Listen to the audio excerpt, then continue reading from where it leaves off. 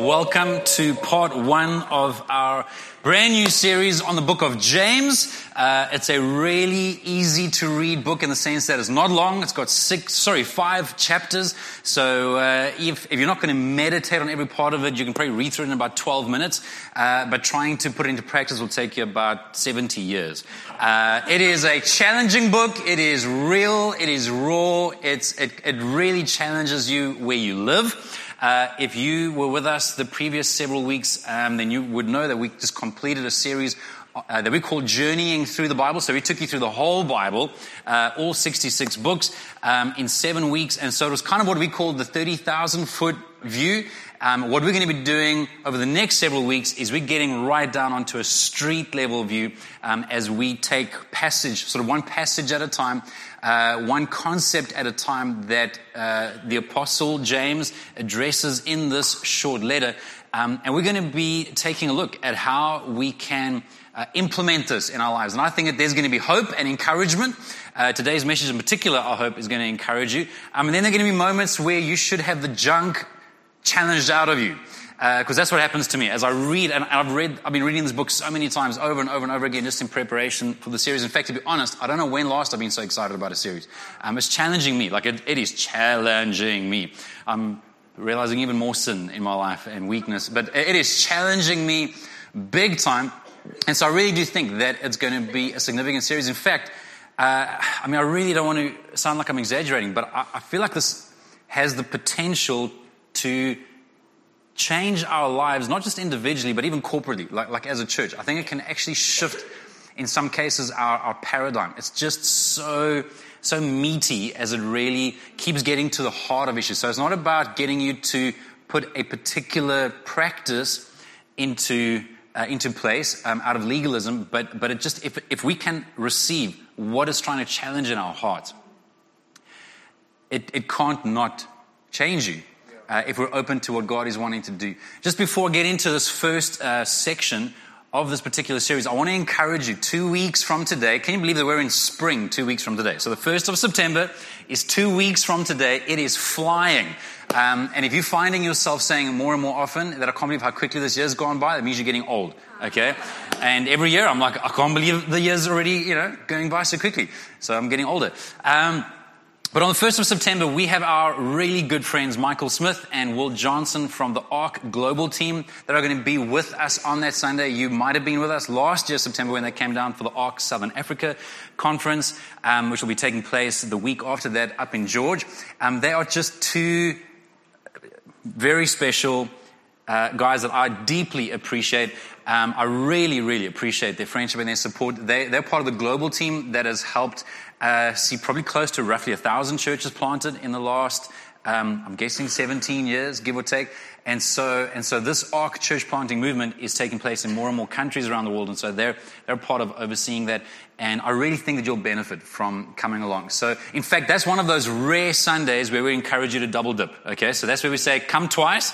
It's so nice. Okay. So I really would encourage you to make sure that you plan your weekend accordingly. Take caffeine if you need to. If getting into church twice is that big a deal. But I think you'll be blessed. Honestly, I think you'll be topped up. So don't miss out on Sunday, the 1st of September. Just to give you a quick little background to the book of James. James is written by the half-brother of Jesus. His name was James. And he was actually one of the first leaders of the church in Jerusalem. So he kind of oversaw the very first church that was established after the resurrection and ascension. And tradition holds that he was actually known as camel knees, not because he was really old and leathery, but because he had calluses on his knees from the amount of time he spent on his knees praying. That's a pretty good reputation to have, I think. The fact that he was the half-brother of Jesus is interesting because he doesn't even claim that. You'll see in a moment that as he starts off the very beginning of the book, he refers to himself as a slave of Jesus. So just this incredible humility.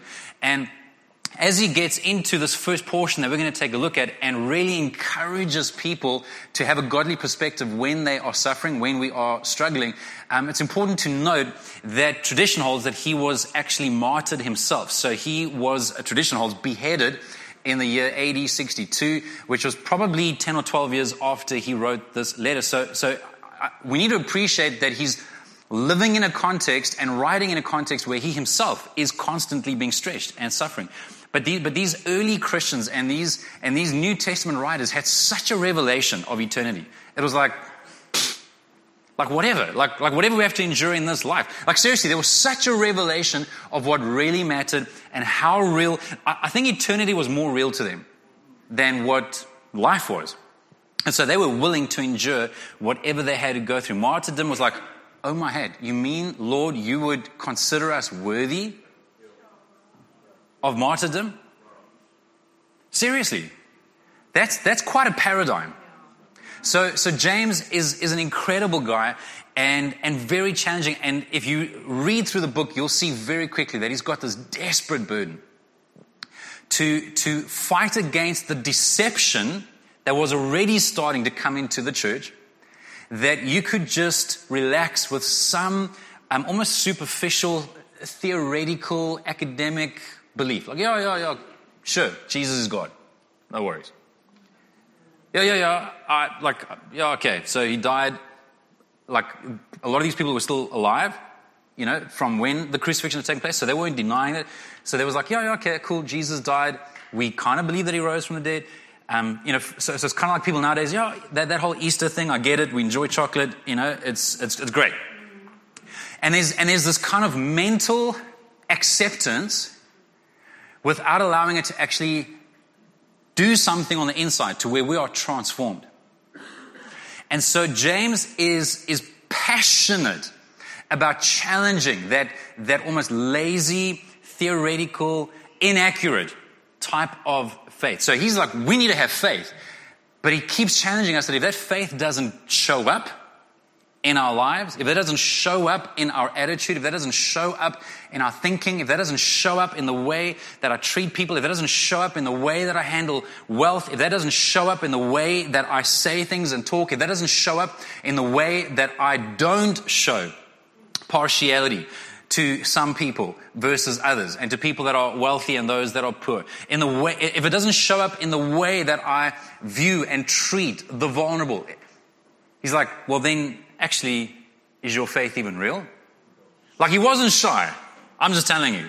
James was passionate. He had a strong conviction. One of the key verses, in my opinion, is James 1 verse 22, where he says, but don't just listen to God's word. And it is important to listen, because that's where it starts. But he's like, guys, don't stop there.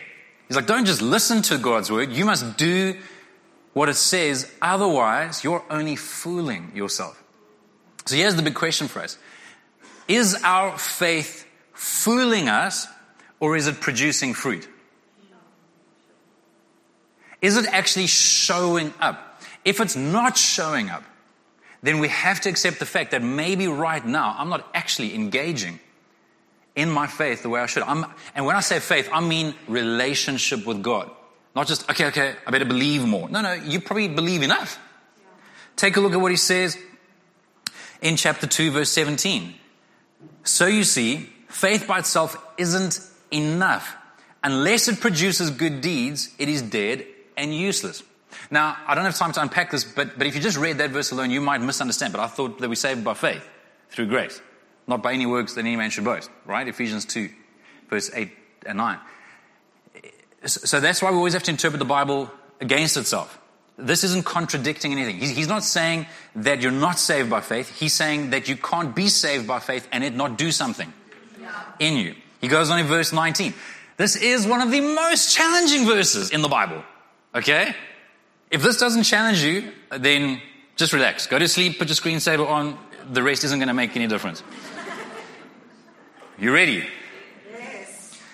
You say you have faith, for you believe that there is one God. Good for you. Even the demons believe this. And they tremble in terror. How foolish. Can't you see that faith without good deeds is useless?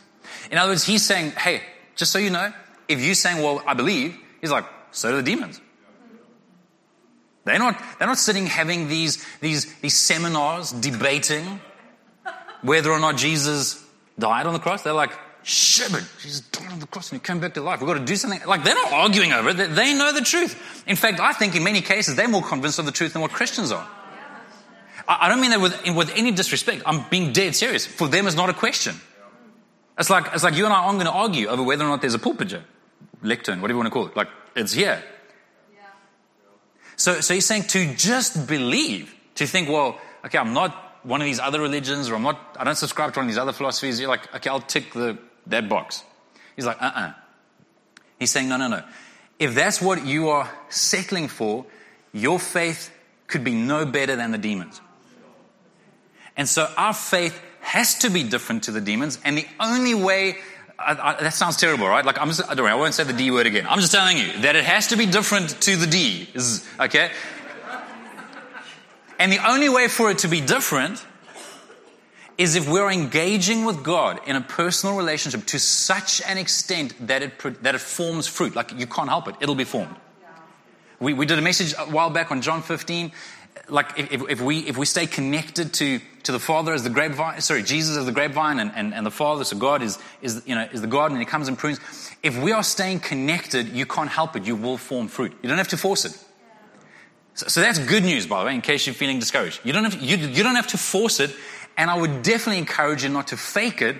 I would encourage you to position yourself in the kind of relationship with God where you're in the environment, and that's what you got to ask yourself. Am I actually positioning myself in the right environment? Am I living in the soil that produces fruit? Because if I'm not producing fruit, then you have to check your soil. You can't help it. If you're in the right soil, you're going to produce fruit. And so this is what James is on about throughout this entire letter, this entire epistle, this little book. He's like, no. If you're in the right soil, if you're in the right relationship with God, if your faith is real, fruit will be formed, guys. You're going to love people differently. You're going to speak differently. You're going to think differently. If you're wealthy and a Christian, you're going to have a different attitude towards wealth. And by the way, probably 80-90% of people sitting here right now would be considered wealthy on the global scale. So be careful that you don't.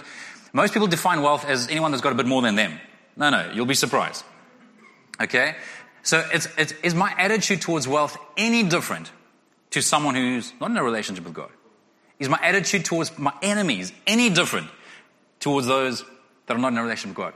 Is my attitude towards the marginalized, the poor, the vulnerable, is it any different?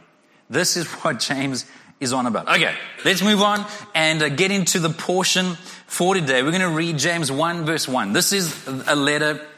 This letter is from James, a slave of God and the Lord Jesus Christ. I'm writing to the 12 tribes, Jewish believers scattered abroad. Greetings. Like, hello. He's writing to a group of people that if you read Acts chapter 8, they've been dispersed. So persecution came over the church, over a group of Christians, and they're like, they've had to go. And for the most part, they're probably living under some level of, think about it, you're a refugee, right? Again, many people here can relate to that. You're a refugee. You might feel like you have less rights where you are. You're now having to deal with a cross-cultural scenario. Maybe there are people there as well that are also going to persecute you because of your beliefs. So you're dealing with stuff. Life's not easy. So then take a look at what he says in the next verse. Dear brothers and sisters, when troubles of any kind come your way, consider it an opportunity for great joy. This is the key thought today. Anyone going through troubles at the moment? Anyone dealing with some trials, some tests, some troubles? Many of you are lying if your hand's not up. I'm just telling you. I'm going to give you a few seconds to think about this. Anyone being stretched? Look at this. Way more honesty. Okay. Everyone's hands up. Let's try that one more time. Is there anybody that you would say right now, I'm in a season of testing? In some way, wow. It's like we've had revival. Now, 2 hands I'm seeing. Anybody sitting next to that? Okay, no. Don't answer that question. That'll cause way more trouble.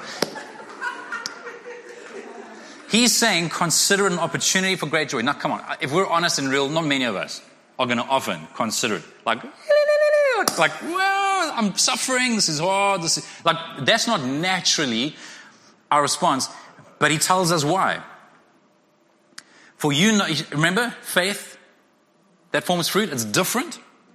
So we're going to have a different approach to suffering. We're going to have a different approach to troubles and testing. For you know that when your faith is tested, your endurance has a chance to grow. So let it grow. For when your endurance is fully developed, you will be perfect and complete, needing nothing. Now, just to quickly encourage you, if you're like, I'm far from perfect. No, this isn't talking about a sinless perfection. This is talking about where our integrity is growing, where our wholeness is growing, where we are becoming more and more whole, more and more mature. In fact, it is such a strong theme for James that he uses the word that we translate as integrity or wholeness 7 times in this short little book, in this book with 5 chapters. He is so concerned that we close the gap between our intentions and our actions. He is so concerned that we close the gap between what we believe and how we behave. That's integrity. And he's saying, guys, the only way to actually have that happen, to have some of those impurities and imperfections coming to the surface, is if you allow the heat of testing to actually do its work so that you can become whole and holy. And so I want to just look at a few very practical steps just quickly as to how we can respond to this. How can we have faith that forms fruit when we are struggling? How can we trust in God? How can we trust when we are being tested? And I'm not even talking about temptations today. That's next week. Come back. You want to know more about temptations. I'm just talking about testing for today. So, number 1, recognize what's really going on. Recognize what's really going on. You see, the problem with problems is that the problem is often a distraction from the real problem. Yeah. I don't know about you. When someone is annoying me, or when you feel like you're just not getting what you think you should be getting because you're doing the right stuff, you're investing, you're trying, you're persevering, you're trying to work on that relationship, and you're just not getting what you want, or you've got that mean girl that you're dealing with at school, or you've got that jerk for a boss that you think that you've persevered with for a long enough time. We get so distracted with the thing. Like, God, if you can just sort him out, I don't care if you kill him, whatever, just get rid of him, okay?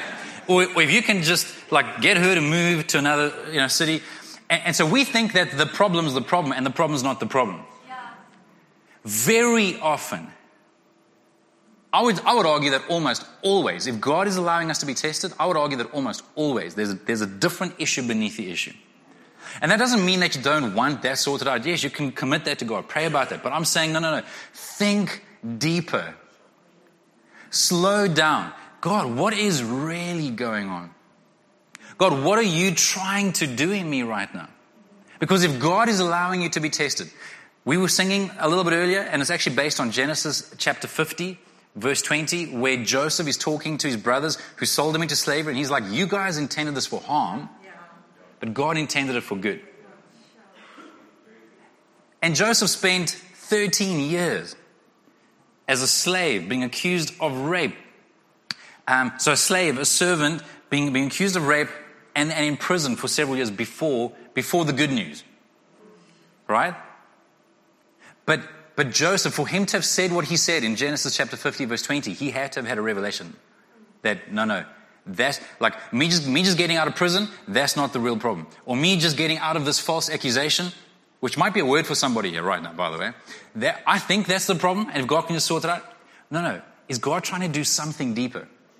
They're intending it for harm, but God is intending it for good. And so when he actually uses this word about consider an opportunity for joy, it's almost like exciting. Like, consider it a really good opportunity. Yeah. And again, that might sound almost a little bit crazy to you, but it's because James had this revelation that it is an education. He's like, if you will just allow God to do what he's trying to do, guys, it's an education. And what's interesting is that so many of us would be so grateful, I hope. I mean, if you wouldn't be grateful, then again, that's a different issue that you might need to work through. But I think that so many of us would be grateful if we had the opportunity to get a world-class education somewhere. Maybe you're in a stage of life where you would kill, which is not a good thing, to have an all expenses paid bursary, to even just a local university, not to mention a global university, to get into something well respected like a Harvard or a Cambridge or an Oxford or whatever your particular field of specialty is, MIT. where, like, wait, what? Like travel, food, accommodation, some spending money, some party money, textbooks, etc. Like, you'd be grateful, but they're going to make you suffer. They're going to stretch you. If you can do it, you don't need the education. They're going to stretch you. You're going to experience some pain and some discomfort, but we'd be grateful, or at least we should be. And what's so interesting is that for many of us, we would be so grateful to have, again, maybe in a different stage of life, to where you would love to do an internship with some global leader in your particular area of passion and experience. And it's amazing that we would love to spend time with a world-class leader or expert or at a world-class institution, when actually we have access to the creator of the world who's trying to do something with an education. He's like, Jason, I know where I've got you. Don't jump out at this level. You haven't graduated. And that's why some of us, it's like, oh, deja vu. I've been here before. 17 times. Because I have to keep taking the test again and again, because I keep jumping out, because I keep not allowing God to do what He's needing to do to build that security, or to build that identity, or to build that contentment, or to build that tenacity, or that endurance, or that grit. Yeah. Guys, He's trying to do something. Don't fight against God. In fact, that word test or tested, or when you're being tested, is actually a word that comes from something that the silversmiths or the goldsmiths used to do, where they would put the metal into this cauldron, and they would light a fire, and they would heat this thing up until eventually the metal was boiling.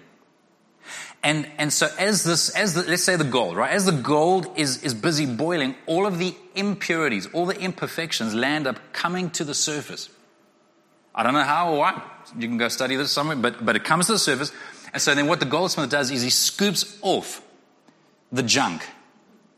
And then he sees if he can see his reflection in the gold jet.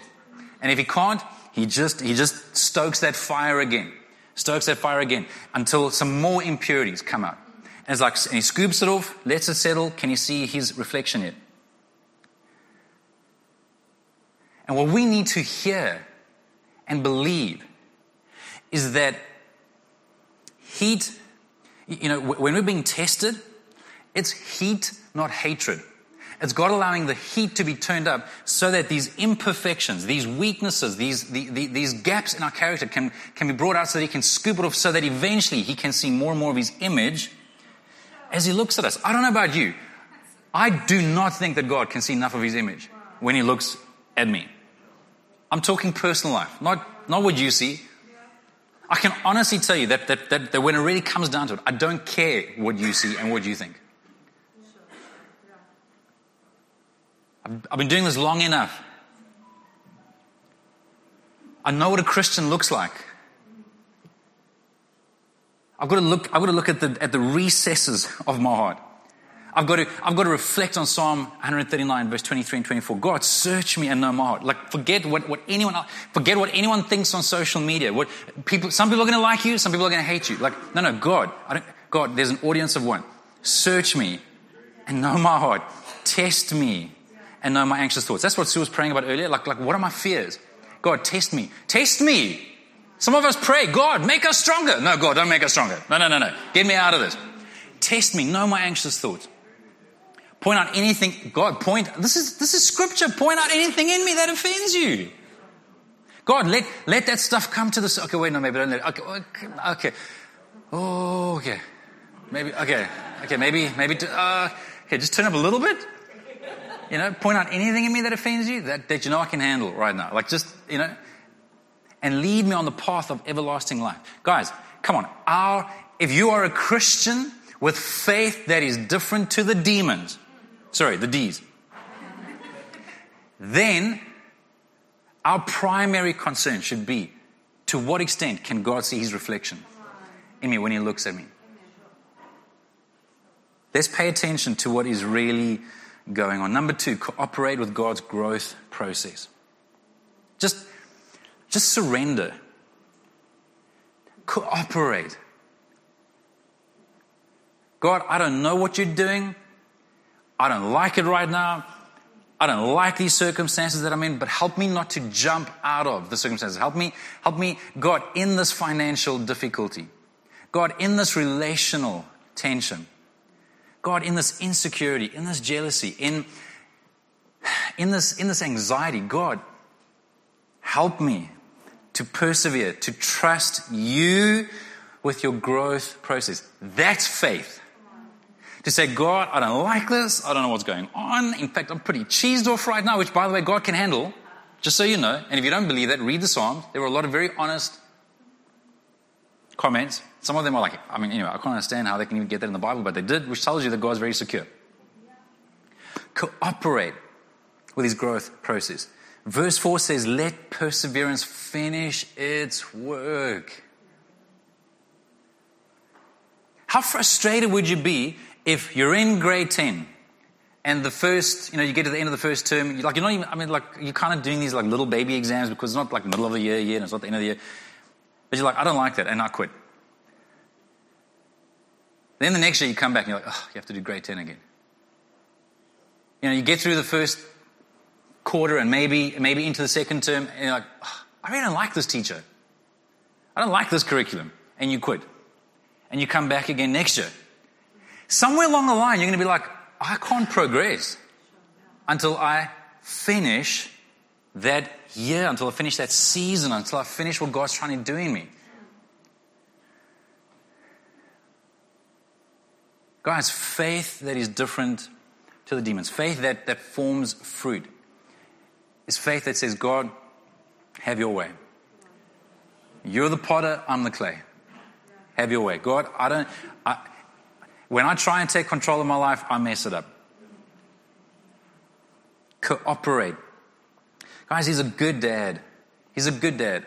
And I'm just telling you that as a father who's imperfect, which means I'm not good sometimes, I'm desperately concerned that I do the best I can for my kids, where I'm far more concerned with their future health and wholeness than their immediate happiness.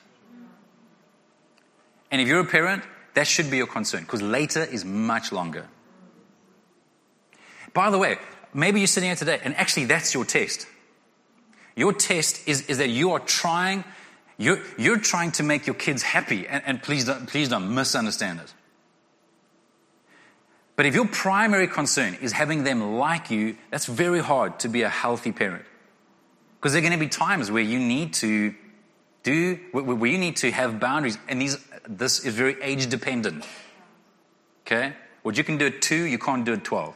And you can't do at 18, and you can't do at 20. But do we love them enough to coach them and to parent them and to discipline them for their future? Because that's who God is for us. God's not just, Shem, I hope they like me. I hope they feel good about me today. God's like, who cares? We're going to grow them. We're going to make them strong. We want them to be able to carry responsibility. So when you feel like, God, I'm really struggling in my finances and I think I'm doing everything I can. I don't know what else to do. And I want more, which I'm happy with more, by the way. Like, I don't think that's bad. It's what comes behind it and all the rest. But then accept that God's going to perhaps take us through seasons where he wants to see how we handle what is in our hands. Maybe you're praying for a spouse. And again, like you can't put a formula to this. I'm just saying that if your life is surrendered to God, so there are loads of people that make their own way, and there are all kinds of implications for that. But if your life is surrendered to God and you've got faith that forms fruit, then you're going to say, God, your timing, what do you want to do in me in the meantime? God, where are you trying to make me secure? How are you helping me? Where are you wanting me to find my identity in you and not in a person? Because if you're not enough without that person, you're not going to be enough with that person. If you're going to look to a person to fulfill you, guys, we can make an idol out of our spouses and out of our kids if we put them into a position that only God should have. So let's cooperate with his process. On YouVersion, there are a whole bunch of extra scriptures there about, like, just to explain to you that it's a theme in Scripture about perseverance and endurance. I don't have time to go through that now. I will just tell you, though, that I think my greatest strengths and deepest faith have come out of my darkest times and my most painful experiences. Just so you know, if you want to get strong, then you're going to have resistance. Those of you that have ever tried to go to gym, you know that if you want to build muscle, you do what they call resistance training. Or they call it bodybuilding or weight training, but it's resistance training. That's what it is. It's like, I have to resist this thing. So if you want to get strong, you need to be willing to be stretched. Number 3 is simply ask for God's help. I know this is obvious and not terribly profound, but it's amazing to me how often, even if you are a Christian, how often God is our last resort. Where we will try everything else and everyone else on the planet before we will actually ask God. And that's why we've kind of had this little tagline for the last few years. And we've got these pray first wristbands that we give out every now and then. We've said that prayer should be our first response, not our last resort. Just pray. Just ask God for help. James 1 verse 5 says, if you need wisdom, look at this. Ask our generous God. He's generous. He will give it to you. He will not rebuke you for asking. He's a generous God. It's His plan that we need Him. In fact, Jeremy Foster says God will never give you a life that makes Him unnecessary. Yet it's amazing how that's what we pray for. We want this perfect life that doesn't require God. God's like, that's not the life I'm going to give you. I'm going to give you a life that actually needs me. He's not going to be disturbed. He's going to be delighted. If you'll just approach Him, be honest, be real, be raw. God is very secure. When you're dealing with confusion, talk to God. When you're facing multiple options, talk to God. When you're feeling discouraged, don't fake it. Like, God's not impressed with faking it. Hey, God, you're amazing. He's like, you don't think that, you liar. Just be honest. I mean, don't shout it out loud in worship. I don't trust you. Like, that'd be weird. Okay? But in your personal time with God, I'm struggling to trust you right now. God, I know you're good, but I don't feel like you're good right now. God, would you meet me where I'm at? Would you help me? Would you direct my thoughts? My encouragement to you is to ask God for help. When we are praying, don't let your prayer simply be, God, get me out of this. You could be asking God to get you out of the exact place that He wants you and where He's trying to do something. Rather, let the question be, God, what are you trying to do in me? God, what do you want to achieve in this season right now? And lastly, number 4, is simply narrow the focus of your faith. And if you think about it, that's quite a strange statement. But the reason for that, if you go on, in verse 6 to 8, James says, but when you ask Him, be sure that your faith is in God alone. I'm like, well, isn't that obvious? No, it's not. Do not waver, for a person with divided loyalty is as unsettled as a wave of the sea that is blown and tossed by the sea. That word that is translated divided loyalty is actually talking, in direct English it would be, don't have two souls. Don't allow yourself to have this multiple allegiance. Settle your allegiance. In other words, he's not saying, if you don't have this perfect faith, none of us, by the way, just so you know, just to encourage you, no one here has got perfect faith. So I don't think that's what James is referring to. No one here has got perfect faith, never has a doubt, never has a question, never has a crisis. Does that encourage anyone?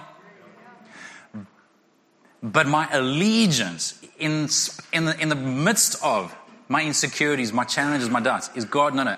God, I don't know, but I believe. My allegiance is to you. God, I don't know how it's all going to work out, but if it's your will, my answer is yes.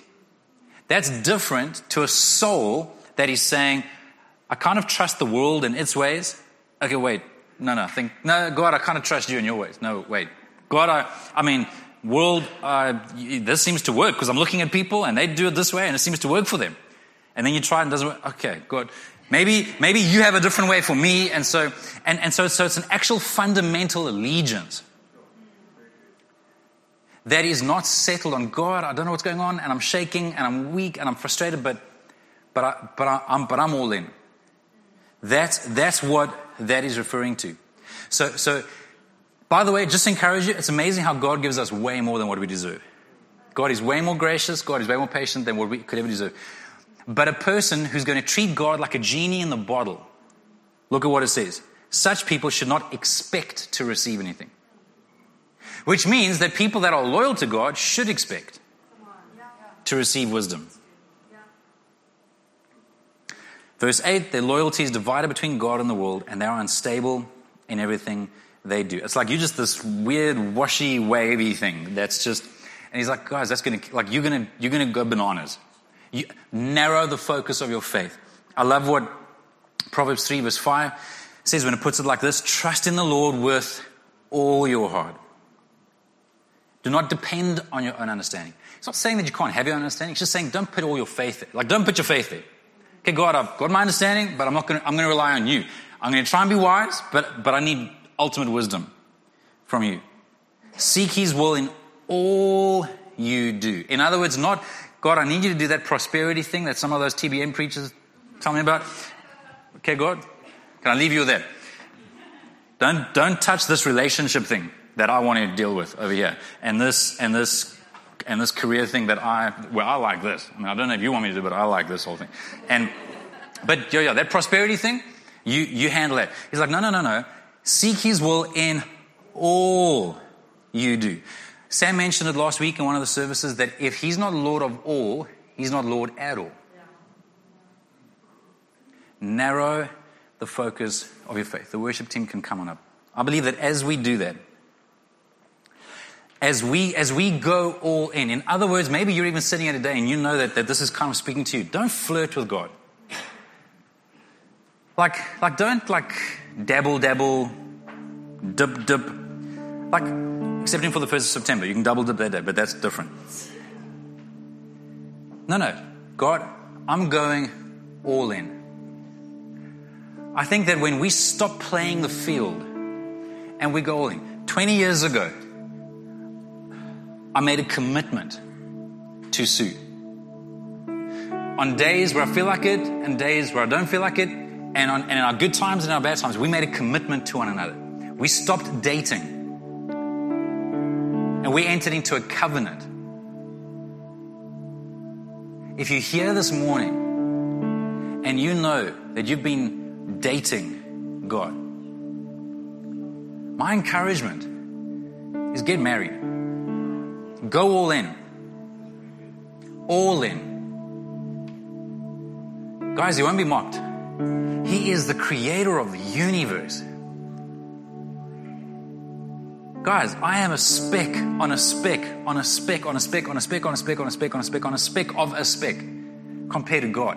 Why do I feel like I'm entitled to be able to fully describe and define and limit this limitless God, where his ways are not my ways and where his thoughts are not my thoughts? And I feel like I have the right. Now again, you can be real, but I don't have the right to get mad at God when he doesn't make sense to me. And there have been times where he hasn't made sense to me. No. God, I'm all in. On the days that I like it, on the days that I don't. I'm all in. I'm all in. It's worth dying for, God. Until death, well, they won't do us part, joins us better together, actually. I think that if that's our attitude, if that's the kind of faith that we have, I think we'll be able to discern what's really going on if we're patient with God and we create space to talk to him. I think we'll be patient with the process. We'll allow God to do what he's trying to do. Our focus will be so narrowed as we're trusting God. And look at this great news. He ends off this section in James 1 verse 12. This is our last verse. God blesses those who patiently endure testing and temptation. Can I get you to stand for a moment? I'm going to read this again. Just stand where you are for a moment. I want you to hear this as a promise. Because in a group this size, there've got to be people standing here that are hanging on by a thread. You're going through so much, and your faith is like, it's like this little, just this fine little hair that you hang on by. I want to encourage you. God blesses those who patiently endure testing and temptation. We'll talk more about temptation next week. But for now, God blesses those who endure testing and temptation. Afterward, they will receive the crown of life that God has promised to those who love Him. The crown of life. This is speaking about eternal life, everybody. It's not a prize that fades away. It is amazing. I was talking with the worship team about this earlier this morning before, like for our prayer meeting. The amount of effort that we'll put into, or that not we. I sound like I'm an athlete. People will put into just partaking in a race, not to mention winning a race. Just to be able to say, I ran this, or I completed that. To get that T-shirt that's going to fade away. Guys, let's persevere for a prize that will never fade away. Eternal life with God. Come on, man. Come on. God He's worth it. He's worth going all in.